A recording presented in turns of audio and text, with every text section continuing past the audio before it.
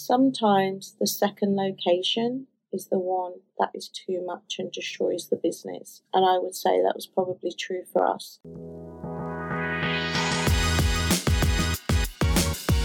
Hello and welcome to the final episode of our 40-Minute Mentor replay series. When we had serial entrepreneur Sharmadean Reid, MBE, join us on series 6 of the podcast, she was only in the early stages of building the Stack world. Now it's one of the most popular brands, powering communities, supporting mission-driven women on their leadership journeys. So we couldn't think of a better person to finish this series with. Sharmadean's story is so inspiring, and this episode is packed full of incredible insights from her entrepreneurial journey, which she started before it became a more common path to take. So let's dive straight in and hear more about the origin story of the Stack world.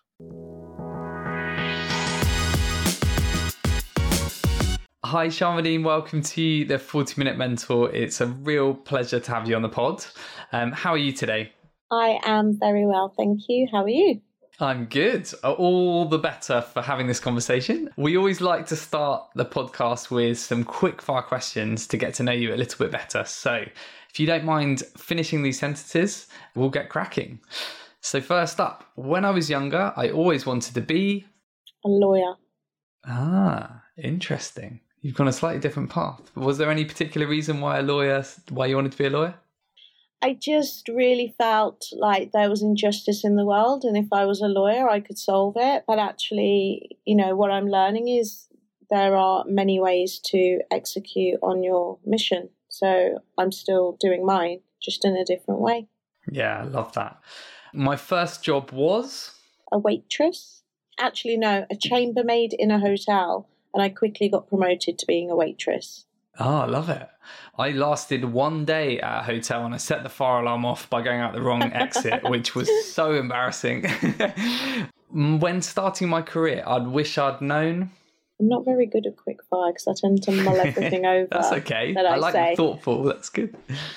I wish that I knew to save more money. Because when I started my career, I earned a lot of money, but I was in my 20s. No one told me to save any of it, so, The obvious happened, yeah. Yeah. Fair enough. I'm most energized at work when I... and with the product team building. That's a common answer from founders, that one. Yeah. Brilliant. And finally, can you share something that we wouldn't learn from your CV, whether that's a perceived failure or a setback in your career that we've learned from? You'd actually learn it all because my public CV actually has commentary on all of my roles. My commentary being that, when I was a stylist and a consultant, I often wanted to go back to university, and I was done, I had this very much push and pull between earning and learning, and I just constantly tried to do both and it didn't work out. So you have to pick one. Awesome. Thank you very much, Sharmadean. Well, great to get a snapshot into you, but we're going to dig into it, your career in a bit more detail now. And you've had such a varied career, seemingly have moved very effortlessly between different things, and there's been a strong theme of empowering women throughout. For the benefit of our listeners, it'd be great to understand a bit more about that journey. So starting back at the very beginning, I know you were raised in Wolverhampton, you had a big family. I'd love to understand a bit about how much your sort of career has been influenced by your childhood. I would say my career has been influenced massively by my childhood. I would say that I went to an amazing primary school. All of my education has been really fortunate. It's always been non-fee paying and always high quality. So I went to an incredible primary school that was an amazing Victorian primary school that, took us to Birmingham Symphony Orchestra and let me write a assembly when I was 8 and have other children perform it. And it really encouraged me to be that I could, be whatever I wanted to be. Also, the person who made the first bet on me was one of my teachers who filled out the application form for my senior school, which was a very innovative, tech-based senior school. So it was totally unusual. It had a completely different curriculum, class structure. We had laptops from aged 11. I had my first laptop in 1995. You had to use swipe cards to get in each class. It was completely digitized in the 90s. Had an intranet and a broadcast system and everything. It was great. And I took that for granted. I just thought that was normal, that all schools did that. And then I realized it wasn't. So yeah, they gave me business studies lessons from aged 11. Not that it helped, but like it just familiarized you with the language, you know? So from aged 11, we did business studies, and then I moved to London. I did foundation art, which was the best year of my educational life. I could explore different creative pathways and try a bit of screen printing and textiles and photography, and I loved it so much. And then I moved to London when I was 19 to do a fashion communication degree at Central St Martin's. When I got there, I found that I spent so many years prepping for that degree that I actually got there and kind of knew so much that I had loads of free time. So in that free time, I worked the whole way through. I worked for Nicola Formichetti, who was then at Dazed and Confused and now is a huge creative director. I worked for Kim Jones, who's also a huge creative director, at, smashing it. Yeah, I don't know. I've been quite lucky at every step of that part. And then what happened was when I graduated and started working, I was traveling the world doing shoots, fashion shoots. And I realized that in 2008 in London, there were no really interesting retail concepts in beauty, but there were so many in Asia and in America. 2008, there was no flat white, no Instagram. No influencers. Do you know what I mean? It was a very different landscape. Life before influencers. Yeah, life before flat whites and influencers. So I thought, with my money, because I told you I was earning loads of money, I didn't really know what to do with it. I was like, I'm going to open a shop, like a nail salon, and it's going to be like, a clubhouse for my friends.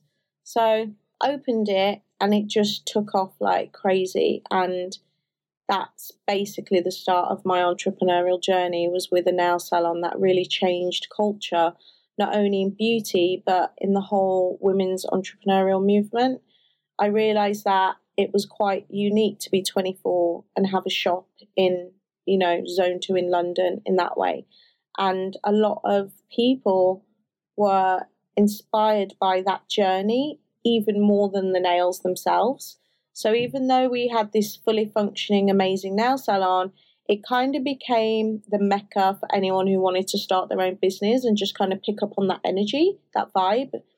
And I realized that actually what the salon did was connect like-minded women. That it was like you were into something a bit alternative, a bit cool.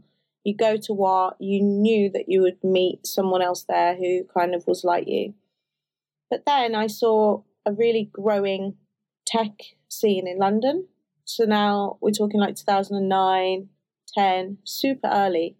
I'd never even heard, people never really said the word entrepreneur, or startup.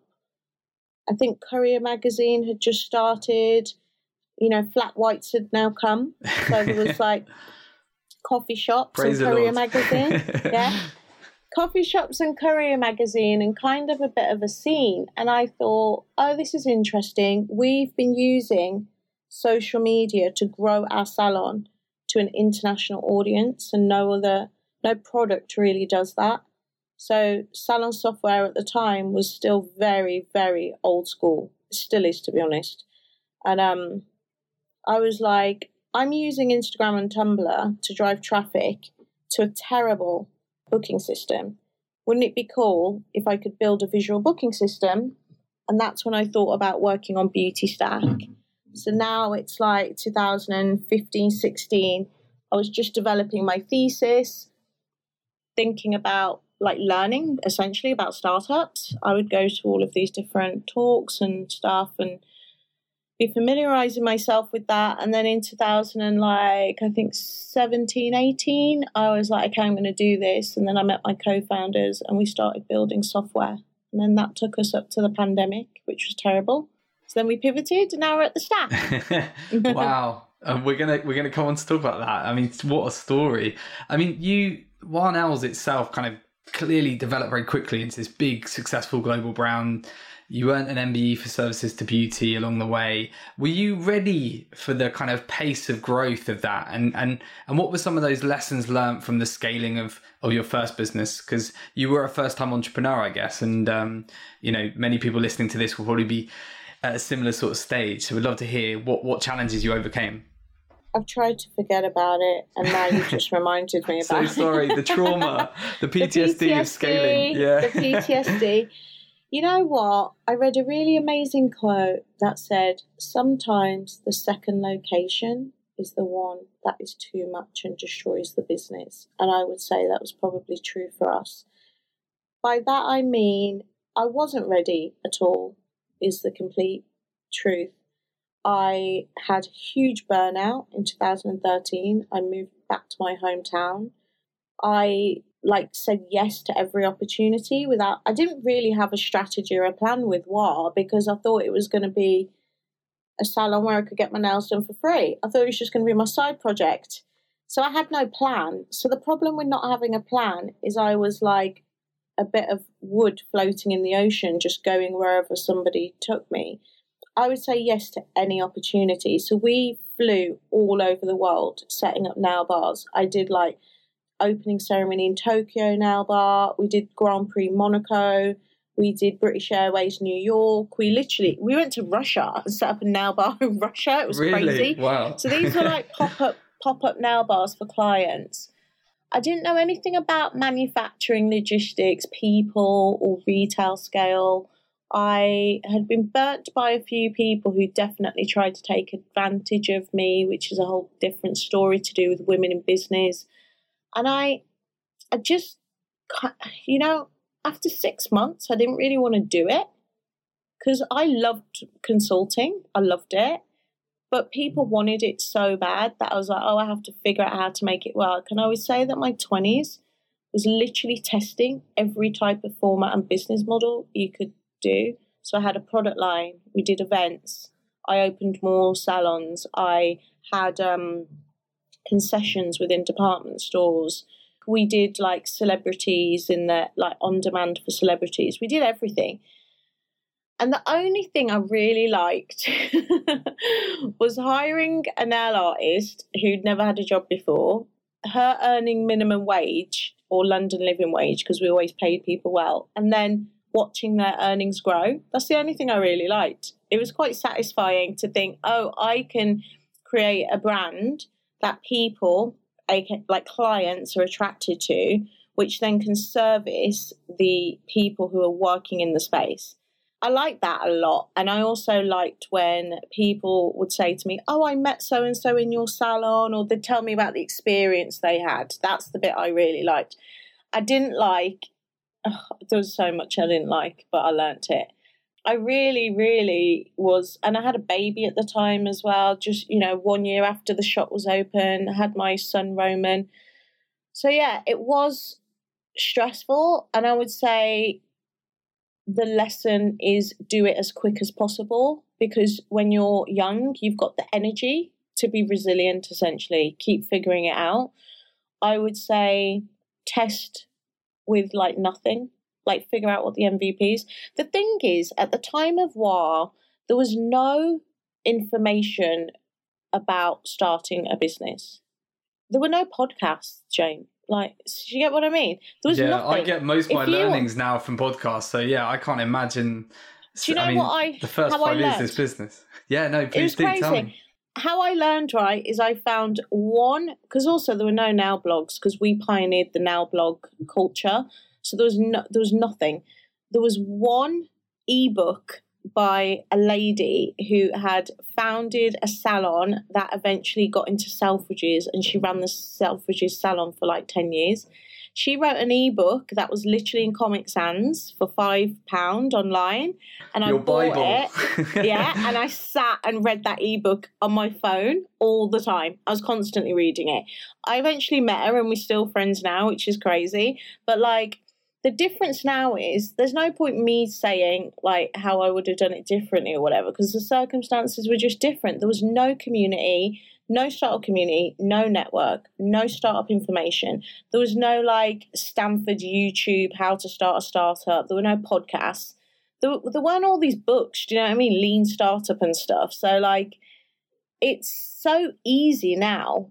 The information is so democratic. You can learn how to fail fast and how to figure out what the one thing that people will pay for and double down on that. And that's the only advice I would be is like, what are people paying for? Do you think they'll be paying for it in 3 or 5 years?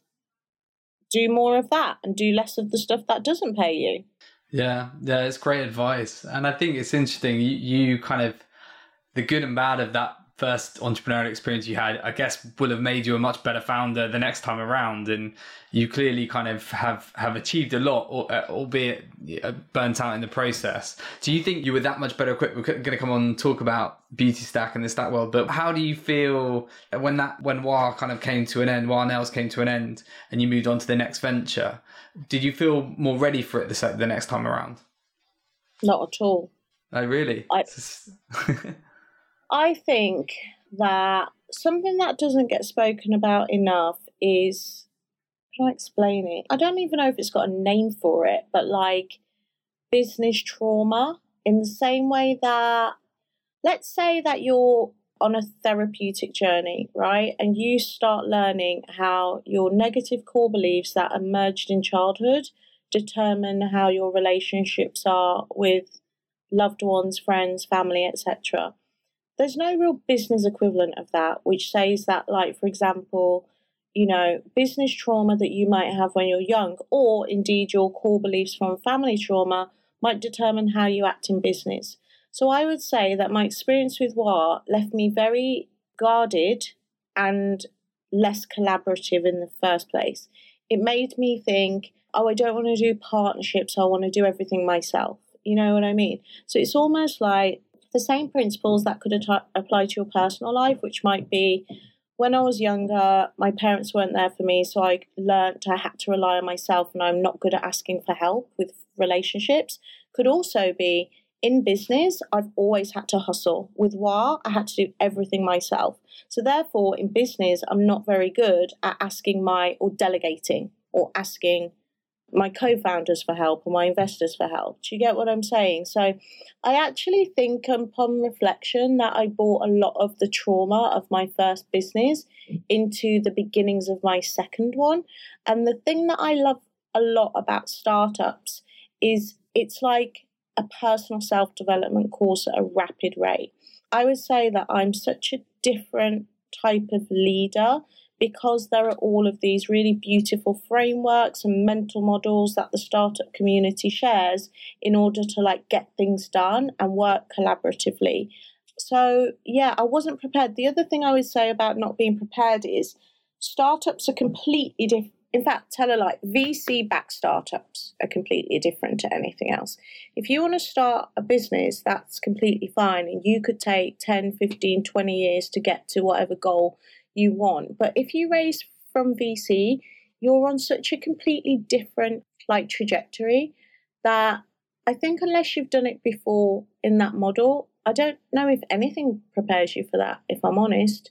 It's like the rapidness of it is really overwhelming. It's really tiring. And I guess if you'd worked in the city or maybe as a consultant at a big consultancy firm, you've probably got that stamina of expectation, you know what I mean? But I think if you've just started like a normal small business, it's not the same, and people need to really understand that. That's great advice, and thank you for your honesty on that. There's some really interesting learnings there, I think, for anyone listening to this with aspirations of raising from it's a full-on process, isn't it? You touched upon your leadership style has evolved over the years, and I can totally understand the trauma from your first experiences can kind of fall into the next ones. What has been the biggest thing that has evolved you as a leader? Has there been one particular thing or one particular person that's helped kind of you on the now that in your latest venture? I'm a bit of a magpie of information, and I get lots of different concepts. It's almost like they're in my subconscious because I'm not even thinking about them, and then all of a sudden there'll be like a kernel of a nugget of like information that I'm like, oh yeah, that's what it is. So I wouldn't say it's like one person, because I like to have a buffet of things going on to keep me sane. So I will do coaching is, I think, critical as a founder. I just don't even know why anyone would try and do this by themselves without that kind of support. I would say I've done everything from hypnotherapy to, wellness treatments, acupuncture and Reiki, to like reading every organizational management and psychology and leadership book and watching YouTubes on behavioral economics. I just do like a breadth of stuff. I think the one thing that has made me better is the concept in Jim Collins' book, Good to Great, which is about level 5 leadership and humility and like removing your ego from the situation. Because I think that so much friction in the workplace, in our workplace anyway, would be from people really wanting to prove that they are good at what they do and that they had the idea and that they needed the credit. And when I say they, I mean me.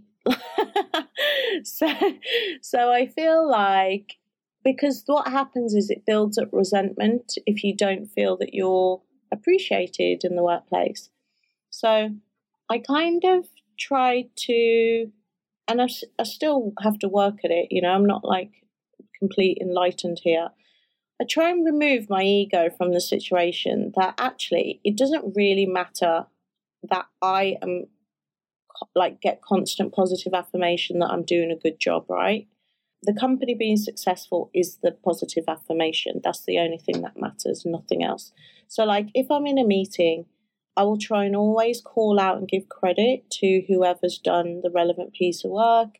I don't need to explain. There's so many times, like for example, if somebody, our team has been with us for a long time actually, but like when we were first starting and people were kind of coming and going as we kind of found our right cultural fit, if I was to let someone go, I'd want to give them like a mini lecture on what my thoughts were on their career. And I was like, that's your ego. You don't need to do that. Do you know what I mean? So yeah, I would say the idea of humility in level 5 leadership and knowing it's not about you, it's about the company being successful, and that's your only responsibility, is the thing I always go back to. Thank you, Sharmadean. I feel like we've got to talk about your latest venture, the Stat World, and I'd love to learn a bit about how it came about and how you've managed this in very trying times over the last 18 months with the pandemic. I'm sure our listeners would be fascinated to learn all about it. Yeah, it was really stressful, to be honest. So like everybody in March, we just thought this was going to be a little 3-week thing. We had raised quite a large seed, like a flashy seed. We had been in like a closed beta group for 2019. We'd worked through all the kinks and the bugs. We were about to do open access in 2020, and then the pandemic hit. And it was funny actually, because I was just looking at the stats for a debt that we're doing, and we still grew 60% on the year before, even with the pandemic. With no, that's amazing. Yeah. Amazing, but not. It's funny because you can be like drowning in self-pity, and then you look at the data and the data is actually positive, but yeah, I was telling a negative story because that's how it felt, but actually it was good. We even really, like in the pandemic, we couldn't do anything because beauty had been closed for probably 16 months in total, I think. 14 months beauty had been closed. So imagine 14 months of runway, right? Just like, let me set fire to it. Oh, God, yeah. It's a bit like how I feel about our office that no one's been in for the last 18 months. It's just painful. Same. So it was really painful. But what we did was, during the pandemic, we offered business classes and like Zoom networking events for our users. When we released open access and anyone could sign up, we got like 1,800 supplier signups, which is like 10% of what like some of the biggest players in Europe are in the space of a few months. So, it was exciting, but we couldn't do anything. So I started thinking, okay, what else can we do? What can we do to keep everyone motivated because the mental health amongst our community was really bad as well, because they are financially insecure. They're beauty therapists. You know what I mean? So we did these business events and people bloody loved it. And I charged for them really random figures to see what people would pay for. And we did our first event. It was like £45 and like 400 people signed up to it. And I was like, that's crazy. And we're pre-revenue and people are going to pay for this Zoom event. Like, maybe we should be doing this. But I still thought I was going to build a big marketplace. And I thought the pandemic was only going to be a few weeks. So I would say if this were to happen again, I would have pivoted way quicker. It's funny, actually, because I was talking to an investor the other day who asked the question. He was like, we had a startup that was in the restaurant business and the revenue went to zero. And within a month, they had home delivery, blah, blah, blah, going. He was like, what took you so long? And I said, has that founder started a startup before? And he went, yeah, he's a third-time founder, da, da, da. And I was like, well, surprise, the bloody surprise. Like, you know what I mean? Yeah. This is my first ever economic crisis as a business owner. I've never experienced this before. I've never experienced, not just as a business owner, but we as a generation are completely fortunate in the West to have never been through any sort of world crisis.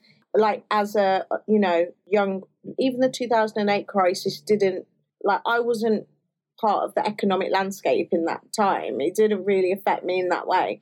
So I was like, so this is my first big world event, my first big economic crisis, my first startup. Like, of course, next time I'll know to pivot quicker.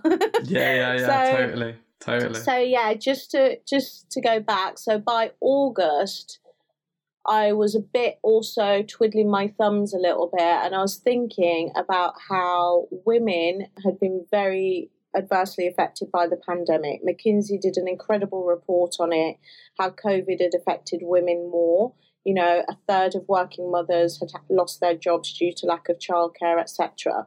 And I was thinking about how none of the media outlets are talking about this, and our audience were becoming really receptive to political news as well as business news. And I started thinking about making a women's newspaper as a thought exercise, right? Like a thought experiment. Like, what would a newspaper look like if it was exactly the same, but the headlines were written for women? But then August, lockdown was lifted. So we were like back in business, had the biggest growth of GMV we'd ever had in the company, like 3 times the year before for August. And then the lockdown got announced again and it went back down to 0. And I was like, oh my God. So September, I was just like, do you know what? I started talking to people about the paper, calling it the stack. I did a basic deck. I was like, the stack. We drop the beauty. We go beyond beauty. We serve all women in business across various categories. Because the other insight was that business coaches, wellness, therapy had shot up as categories on the platform, like during the pandemic, right? So I was like, right, the stack world, what is it? I didn't really know, if I'm honest, and I've only just figured it out the other day. So tell our listeners. So where I'm at now with the stack world is that we have created this network of mission-driven women. They pay for membership. We've now got over 1,200 paying members in 5 months. It's been growing at 39% month-on-month average growth rate, but that includes launch. So I would say roughly, without a launch, like 26% month-on-month. It's been really good. But what I'm realizing is they all want to sell. They all want to sell their stuff to each other. So actually, we've always wanted to be a marketplace for the women's economy. So I would say now that the Stack is essentially a community-led global marketplace for the women's creator economy. What we do is we use the business events, we use the politics, the news as our acquisition channel. So people come in to read this content. We don't use ads. We've spent no money on paid media whatsoever. So we write this incredible content with brilliant journalists. People come to the platform. They believe in what we stand for. They sign up to become members. They access content. They connect with other members. And now our next step in this journey is to build groups that they can basically get recurring revenue from. So I guess like OnlyFans for women entrepreneurs is like, Love that. you know what I mean? Like that. Yeah, but with awesome. but we give them a ready-made client base because we have the membership community. So a lot of these creator economy platforms rely on the creator to already have an audience. They don't necessarily help them grow their audience. You know, it's actually quite hard to find people on like Gumroad or Patreon or anything that is like, if you just want to discover.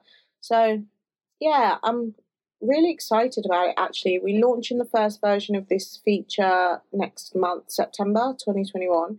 And yeah, what I'm hoping is that people see the stat world as this like global marketplace where women can trade with other women. I was like, can we recreate what capitalism looks like in a feminine era? And how can we lift the global GDP of women's contribution, you know, to the economy? That's kind of my thing. So yeah, it's going. What a mission! Oh, I'm very excited for you, Sharmadean. That sounds incredible. And this is a prime example of how much you've done for female empowerment. Alongside your business, like what fundamental changes do you want to see in the years ahead? Because it feels like there's a bit of momentum here, but there's still so much to do. There is not a single gender equality stat that is equal that I've seen of note. There's not one in fundraising. There's not one in board seats. There's not one in world leaders, in governments. You know, our government is still like 30% women. Our boards are 30%. People want to celebrate these small wins. I'm like, yeah, 30%, but there's still 20% missing. You know what I mean? And actually, you probably need 60% to overcome like millennia of patriarchal thinking. Do you know what I mean? So you probably need to over-index on women. So I would just like to see a future where everything at public level represents the citizenship, you know what I mean, of The who they're demographic. serving. Yeah. Just absolutely. It's really simple. It's quite simple. We are half the population. Can we just have half representation? That's all I want. So yeah. Yeah, I mean, it shouldn't be too much to ask, but I guess we've got, as you said, millennia of this not changing, but I'm hopeful for the future. So I guess it's people like you and your businesses that are helping to move the needle on this. Sharmadean, I could talk for hours, but we're nearly at the end here, so we're going to wrap up with our last 3 questions. This is the 40-minute mentor. Do you have a mentor yourself? And if there was one person in the world that could be your mentor, who would it be?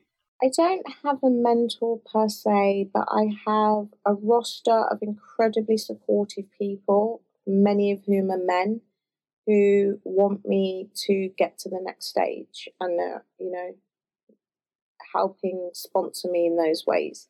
If I could have a mentor, kind of changes all the time, to be honest, to who I'm currently obsessed with. Actually, if I could have a mentor, I just finished this book by Professor Linda Scott called The Double X Economy.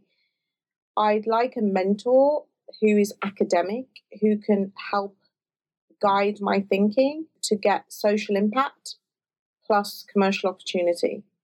Do you know what I mean? You need a balance, I think. Yeah, that's a great example. She can advise me on the theory behind our business actions. Because that book, at the end of it, makes suggestions for growing the women's economy. And one of them is, you know, building more spaces and platforms where women buy and sell from other women. So she's really helped develop my thinking through this book. So, yeah. Awesome. Thank you. And given all the success you've had, and I know all the success that is coming and the impact you will have, how do you want to be remembered at the end of your career? At the end of my career, I would like to be remembered for advising governments all over the world on how to increase their country's GDP through gender equality. That's it. Simple and brilliant. Thank you. And final question, Sharmadean. For any listeners that are thinking about starting their own business, just as you have done recently, what final piece of advice would you leave them with? Ensure that you nourish your own personal development as well as the growth of your business, because if you don't look after yourself, you can't think clearly to develop what that next big idea is. Amazing. Sharmadean, it's been an absolute pleasure. Thank you so much for joining us on the 40-Minute Mentor, and wish you all the very best for the year ahead. I'm sure it's going to be a very exciting one. Thank you. Thanks so much.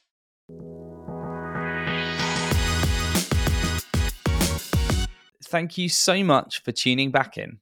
I really hope you enjoyed today's 40-Minute Mentor episode. And if you're after even more mentorship, then please make sure you look through our podcast archives of over 200 episodes. And if you're enjoying 40-Minute Mentor, we would love to hear why. We read every single review that you leave us, so please consider taking 1 minute today to head over to ratethispodcast.com/40mm or your favorite podcast platform to let us know what you're enjoying about the pod. And if you have any feedback on how we can make it even better, please reach out to our head of marketing and 40-Minute Mentor producer, Hannah, on hannah@jbmc.co.uk.